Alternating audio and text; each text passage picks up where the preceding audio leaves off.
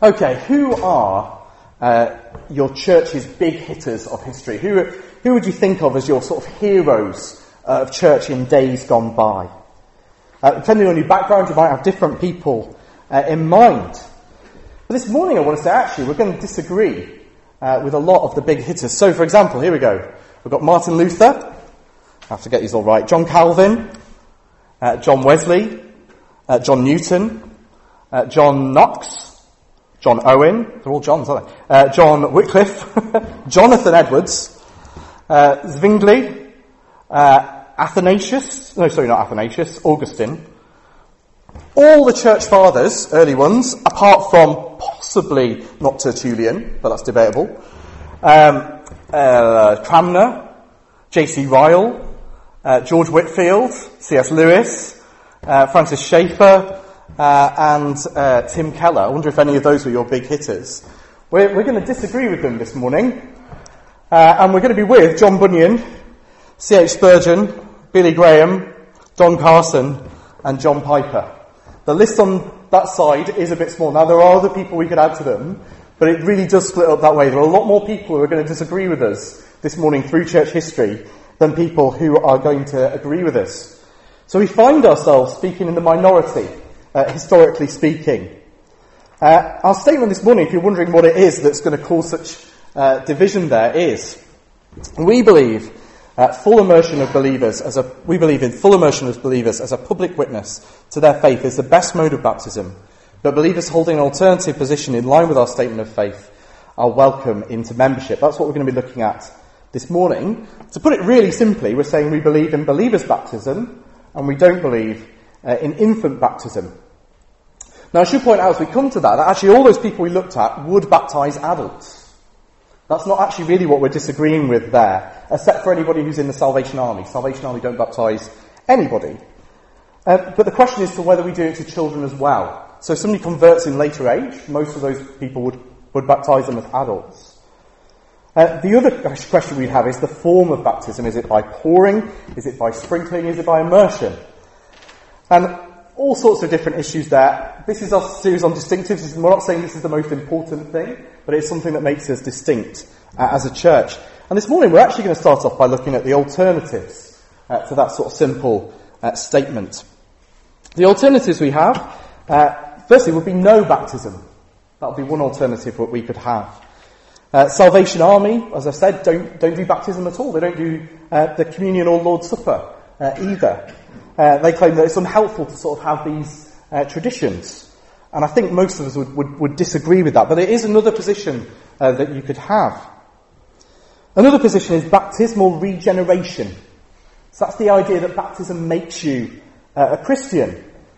And you find that in general culture. So I remember talking to my friends at school, and you ask them if they're a Christian, and they say, oh, yeah, I was christened. And they take that to mean that saves them, that rescues them. You find it in Roman Catholicism, you find it in High Anglicanism as well, this idea that baptism somehow actually saves you. The act of being underwater or being sprinkled with water saves you. That's an alternative position that you can hold. Infant baptism. And I want to split this into two different groups, really. One I'd call open infant baptism. And some Anglican, United Reformed Church, Methodist churches within our own town would hold to this position. And the idea there is that any child can be baptised. And it's often linked to the idea of baptismal regeneration, though not always. But it's sort of this idea of we'll just baptise anybody. And sometimes it's linked with baptismal regeneration. Like I say, sometimes it's not linked with regeneration because the some churches who practice this are so liberal they wouldn't have regeneration at all. It's just an act that you go through. So that's another possible alternative. And then the final alternative, which we're going to look at a bit more closely as we look into the word in a second, is covenant infant baptism. So that's the baptism of children, of believers only. And the argument really about this is what is meant by household in the Bible. So you get phrases where it talks about households being baptised. And then the argument there, so there's that part of it, but also there's the question then of what is baptism in the New Testament? What is it there for? The answer that's most often given by covenant infant baptists is the idea that it's replacing circumcision. So the idea really is that it's a New Testament version of circumcision. Now this morning we're not going to settle the question of the household, because it's used in different ways, and in the end it just goes back and forth. So, one person says, well, it doesn't say that it includes children, and the other person, well, it doesn't say that it doesn't include children, and you don't really get anywhere with that. It's used in different ways. It's more fruitful, I think, this morning to look at that other question. Is baptism the New Testament circumcision? Because if that's true, then there's an argument that it should be done to children. And this is going to be the closest to our camp, really, the covenant infant baptism. We're not going to be going along with open infant baptism, baptism of regeneration, no baptism. But there are people who are genuine Christians, the people that we put up on the board there, who would hold this view of baptising children of believers. So we're going to look at the arguments that apply to that idea. If it's true, is it true that circumcision is replaced by baptism and therefore should be done to children like circumcision is? You wondered how we're going to get stoning in, and now we're talking about circumcision. So it's really going around this morning. But we're going to spend some time in that. So what does the Bible say? Well, we need to really look at, first of all, baptism in the New Testament. Baptism in the New Testament. There are 3 baptisms, really, in the New Testament. We don't often think about it that way. We had one of them this morning read out in our reading. There's John's baptism. That's what we had there, which is a baptism of repentance. That's the way that it's worded.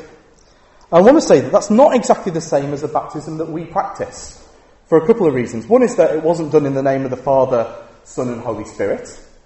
So there's clearly something different going on there. It doesn't seem to have been symbolising dying and being raised to life, because that didn't seem to be the idea. It seems to be more the idea of washing. Baptism the word baptizo can mean that. It really is a secular word, which means to dunk or to dip. But Jesus, when he washes his hands in Luke 11:38, he baptizes them. So it can have that idea of washing. So that's John's baptism. That's one that we see that is a little bit different to what we practice. Then also one we saw in our passage this morning was Jesus' Spirit baptism. Did you notice that in our passage? It talks about, I baptize with water, he will baptize with the Holy Spirit. So really it was looking forward to that Spirit baptism. So if you like, John's baptism is there prefiguring or showing this Spirit baptism that Jesus is going to bring. That's what he is saying his baptism is about. Well, what is that about? Spirit baptism. It's a bit of a confusing phrase, I think, for some people. Well, it's something that's promised in the Old Testament. So if you look on the back of your sheets there, you'll see Joel chapter 2, 28. This is quite a famous one. And it says, and it shall come to pass afterwards that I will pour out my Spirit on all flesh. Your sons and your daughters shall prophesy, your old men shall dream dreams, and your young men shall see visions. It's the idea of the Spirit being poured out on all flesh, and we see that at Pentecost, don't we? I don't think I put it on your sheets, but there's also Ezekiel 39:29. I will not hide my face any more from them when I pour out my Spirit upon the house of Israel, declares the Lord. Or Isaiah 44 verse 3. For I will pour water on the thirsty land and streams on the dry ground. I will pour my Spirit upon your offspring and my blessing upon your descendants. So John's baptism was actually looking forward to this Spirit baptism, which is what happens when we become a Christian. I want to say sometimes in the New Testament it is separated, but it's always for a reason. And if you have a question about that, please do put it on a blue slip, because with all the stuff we've got to cover this morning, we're not going to go there. But it's something that happens when you become a Christian. So that Spirit baptism is there to symbolise becoming a Christian, having the Holy Spirit living inside us. And then the third sort of baptism that we see in the New Testament is Christian baptism. And it's not symbolising one thing alone. The main picture we see in baptism is that idea of death and resurrection. So going under the water and dying and then being raised to life spiritually. It's also a picture of that Spirit baptism, isn't it, that we saw in the Old Testament, of being immersed in the Spirit. It is used as the idea of washing clean our sin as well. And the way that we do it is that it's done in the name of the Father, the Son, and the Holy Spirit. In the early church, there were some people who used to do just one dunk in Father, Son, and Holy Spirit. Some churches would do 3 dunks, one in the Father, one in the Son, one in the Holy Spirit. But that seems to have gone out of fashion. But that's how we do it, isn't it? It's the name of the Father, Son and Holy Spirit. And nearly all scholars agree that it was by immersion to start with. At the beginning, people were immersed underwater. That's how it began. Pouring came in, probably because of that image of pouring out of the Spirit. But it's not really the New Testament model of baptism. And it's done when someone has become a Christian. That's what we see in the Bible. Now there's a debate, like I say, about what household means. But what I mean by that is it's done almost immediately afterwards when someone becomes a Christian, whether to them or to their whole household. That's what triggers this event going off. And sometimes, because of that, it's used synonymously in the Bible with becoming a Christian. So sometimes you get referred back to your baptism. But because it was done basically at the same time you became a Christian, it's another way of looking at the fact that you became a Christian. When 2 things go together, you sort of forget which one comes first, if you like. So it's used sometimes in that way, and I think that's probably why we got the confused idea of baptismal regeneration, because of that idea that looking back at your baptism, which really was just done at the same time. So that's baptism in the New Testament. What about baptism in the Old Testament? It's a bit of a stranger question, isn't it? Well, there's the Spirit baptism that we've talked about, the pouring out of the Spirit, but also we get types of what happened. And I want to say these aren't circumcision, but they are other things. So if you have a look in your Bible at 1 Peter chapter 3, 1 Peter chapter 3,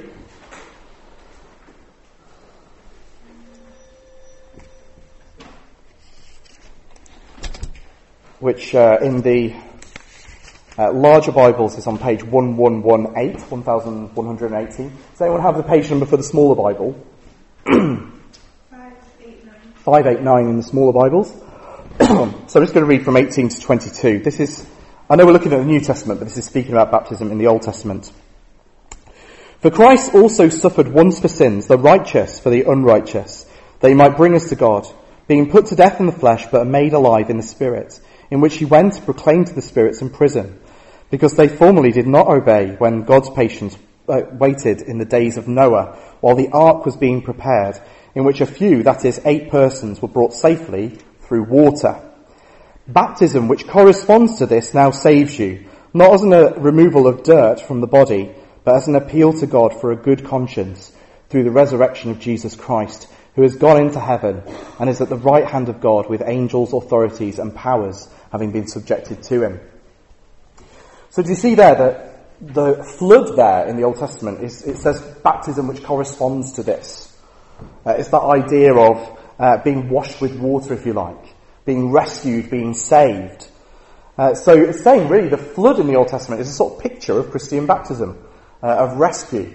Now again you've got that thing where they're put together in the sense that it's saying baptism saves you. I don't think it's saying that water baptism saves you. We've been singing we're saved by grace. But it's that idea that they happen together. When you become a Christian in the New Testament, you get baptised. But the picture there is of the flood, this great rescuing act that God did, saving 8 persons. And the second example we're given of Old Testament baptism is in 1 Corinthians chapter 10. 1 Corinthians chapter 10, verses 1 to 5.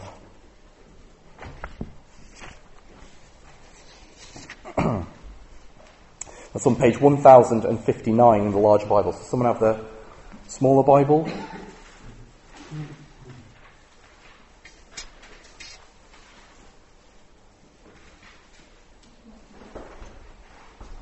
I think everyone. 557. Okay. So it says, "For I do not want you to be unaware, brothers, that our fathers were all under the cloud, and all passed through the sea, and all were baptized into Moses in the cloud and in the sea, and all ate the same spiritual food, and all drank the same spiritual drink. For they drank from the spiritual rock that followed them, and the rock was Christ. Nevertheless, with most of them God was not pleased, for they were overthrown in the wilderness." So there we see the Red Sea that we've been looking at last Sunday evening and also in life groups. That's given us a picture of baptism into Moses, if you like. And again, it's that idea of a saving act, isn't it? It's God rescuing his people through water. It's pictured as that, and that is saying this applies to baptism in the New Testament. I think certainly with the flood and with the Red Sea, you can almost speak of them as total immersion, can't you? With those sorts of images, they're not being sprinkled in the Red Sea. It's a picture of, in fact, both of them stay dry, really, so it doesn't really work exactly well, but it's saving through water. And they're pictures of God's rescue, and that fits with what baptism is a picture of. So that's baptism in the Old Testament and in the New Testament. What about circumcision? Is it the equivalent of circumcision? Well, what about circumcision in the Old Testament? Circumcision in the Old Testament instituted by God for Abraham, given as a sign of the covenant to Abraham, and then it continues in the law. Circumcision continues on in the law of Moses. Children are to be circumcised on the 8th day. So this is done to children. Again, it was adults to begin with. So think of Abraham. He was circumcised as an adult. But after that, it was children of those adults. And you can kind of see, if we do go with this idea of circumcision, you can kind of see why they get this idea, if New Testament circumcision is baptism. But I want to say, actually, that's not what it's symbolising. So we're even told in the Old Testament what circumcision symbolises. So Deuteronomy 30, verse 6. And it says, "And the Lord will circumcise your heart and the heart of your offspring, so that you will love the Lord your God with all your heart and with all your soul, that you may live." And then that idea again is shown in the New Testament, Romans 2, verse 29. "But a Jew is one inwardly, and circumcision is a matter of the heart, by the Spirit, not by the letter. His praise is not from man, but from God." So here you see, actually, circumcision is a picture of the circumcision of the heart. So even in itself, it's not symbolising baptism, if you like. It's not symbolising being saved that way. It's symbolising having your heart circumcised. It was never something merely external. So that's circumcision in the Old Testament. What about circumcision in the New Testament? Well, in Galatians, it's argued against for believers. Believers shouldn't be circumcised. I could give you a list of quotes from Galatians, but if you have questions, just go home and read Galatians and see what it says. But interestingly, nowhere in Galatians does Paul say, don't be circumcised because you've been baptised, or because it's a replacement of baptism. He never goes down that line. He goes down all sorts of other lines, but he doesn't go down the line of it's been replaced by baptism. Which, if it has been, that would be a really easy way to go, wouldn't it? But he doesn't. But baptism in the rest of the New Testament is seen as essentially neutral. Sorry, not baptism. Get the right word. Circumcision in the New Testament is seen as essentially neutral. It doesn't matter whether you are or whether you aren't in the physicality. It depends what you think it means. So Timothy, for example, is circumcised by Paul so that he can go and speak to Jews who wouldn't speak to him if he was uncircumcised. But what is spoken against in the New Testament is the compulsion to be circumcised. So the New Testament never tells us to be circumcised in the way that it tells us to be baptised.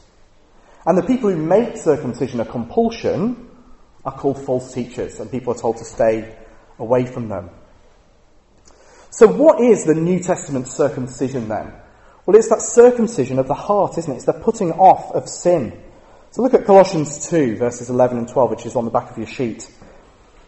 It says, "In him also you were circumcised." This is talking about Christians. "You were circumcised with a circumcision made without hands, by the putting off the body of flesh, by the circumcision of Christ, having been buried with him in baptism, in which you were also raised with him through faith, in the powerful working of God who raised him from the dead."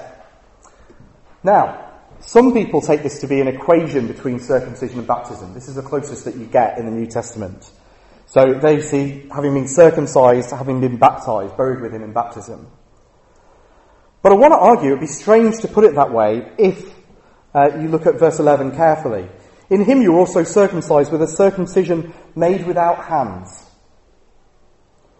That would be very strange if then in the next verse he's saying, "But you've been baptised with hands," wouldn't it? So he seems to be saying this is something that is not physical that we're talking about here that's happening. Circumcision without hands. So if he's then talking about baptism, that's something that's done with hands. So it just doesn't seem to fit Better to think of it as just explaining that verse there by putting off the body of flesh. The idea of growing in our godliness, in putting off our sinfulness. So it's linked with the fact that we're Christians, but it's not directly applicable to baptism. So he's talking about two different things here. He's talking about circumcision first, and then he's talking about baptism second. I can see quite a lot of confused faces, so do put questions on blue slips and speak to me afterwards. But just to further complicate things, I want to say, even if it's not New Testament circumcision, it's still not that simple, is it? So, for example, there were children and babies who passed through the Red Sea. There was a whole household who was saved in the flood. So, the question really has to come down to how do we view the whole Bible? Leave all that stuff to one side for a second if it's confusing you. The question needs to come, to what extent is the New Testament a continuity and a discontinuity of the Old Testament?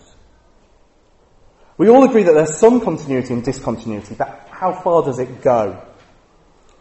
So if we want to support our view of believers' baptism, our view should be consistent. There should be differences between the Old and the New Testament.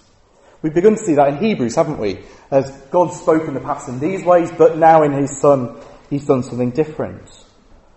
And I want to argue that the general shape of Scripture, going along with the view of baptism and consistent with the view of baptism, is the idea of promise in the Old Testament and fulfillment in the New. Type and antitype, shadow and reality. And that means we should expect to find differences between the Old Testament and the New Testament. Some systems, like the one that Calvin proposed, seem to flatten Scripture quite a lot. The idea that they see very little difference between the Old and New Testament. And it's that then, the idea that there must be a New Testament equivalent of circumcision, that somehow it carries on. So it's no surprise if you have that flat system that you end up with infant baptism as your conclusion to that system. Now I want to say Calvin's system of sort of flattening Scriptures does have its merits. So it does show us that actually we're saved by grace all the way through, but it's not easy to just take believers' baptism and add it on to Calvin's system.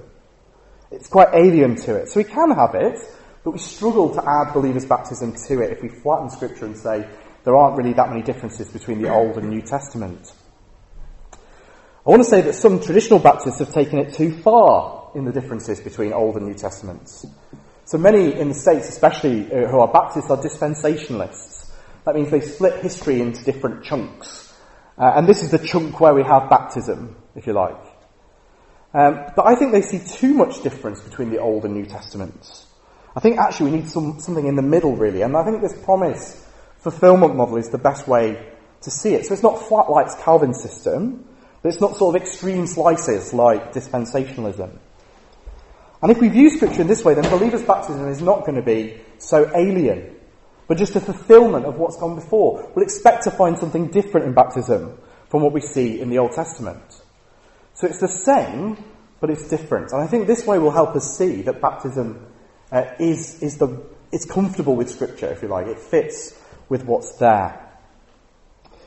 Okay, so that's what the Bible says. Because this is the last one, you can do blue slips, and I'll see how many we get next week to see whether we answer them or whether I just email you. But one sort of glaring question from this for us this morning is, what about adults? That's frequently asked questions, if you didn't know what FAQ stands for. It's an internet term. So this is what I think you're probably mostly thinking in terms of baptism this morning. What about adults who've been christened as children? What do we do with those circumstances there? What if we've got people who want to be members of our church who've been christened as children? Well, I want to say it depends on the circumstances. If it's children of unbelieving parents, then I think that goes with that open baptism idea, infant baptism we had. I want to say in a sense that's a no-brainer, because whatever you think about baptism, that wasn't really a real baptism. The promises that were being made weren't intended to be kept. So, for example, in my own case, I was baptised when I was, I had water put on me when I was 8 months old, but my parents aren't believers. So I got I got baptised when I was 16 years old. Because I decided, my parents said they were going to bring me up as a Christian, They made these promises, but actually it meant nothing. Interestingly, the only time my parents went to that church was for a pantomime once a year. So it wasn't right. So I think in those sort of circumstances, actually you weren't baptised in the first place, you need to get baptised. I think it gets a bit more complicated when you have children of believing parents. What we have to decide, thinking of what we've seen of the whole of Scripture, is whether we consider infant baptism, substandard baptism, or not baptism at all. And I think all of us would treat some forms of baptism as substandard but valid. Let me show you what I mean. What about an elderly lady who becomes a Christian on her deathbed? Now, the model we've seen in the Bible would be total immersion in water. I don't think that we would do that with a lady on her deathbed in her 90s. Would it be okay in those circumstances to pour or sprinkle rather than immerse? I think probably most of us would say that was okay. It's not ideal, it's not the best, it's substandard, but we could sort of deal with that, we could cope with it. What about someone who's been a Christian for 50 years or more and they've not been baptised? That doesn't seem to be a biblical model, does it? We wouldn't like that. We'd actually probably suggest they want to get baptised, wouldn't we? But that distance that we already have between being baptised, becoming a Christian and being baptised, isn't really an ideal model either. It's not a biblical model. So all of us sort of cope with some form of baptism that isn't quite what the New Testament explains. Now those are extraneous circumstances, and you shouldn't really make rules from them, but they do get to the essence of the question. If it's substandard but actual baptism, what do we do if we want to go down that line? So think about the reformers that we saw up on the screen, Luther, Calvin. They were baptised as Roman Catholics, as children, but they didn't see the need to be baptised again, interestingly. The groups that did see themselves baptised again were a group called the Anabaptists, who decided that it wasn't good enough and wanted to be baptised again. Because if it's not baptism, then it needs to happen, doesn't it, for the first time? That's why I said I wasn't really baptised as an 8-month-old. I was baptised as a 16-year-old. And I don't think we'd want to accept unbaptised members. But we need to decide what counts as baptism. Are there some forms that aren't biblical, but possible in some circumstances?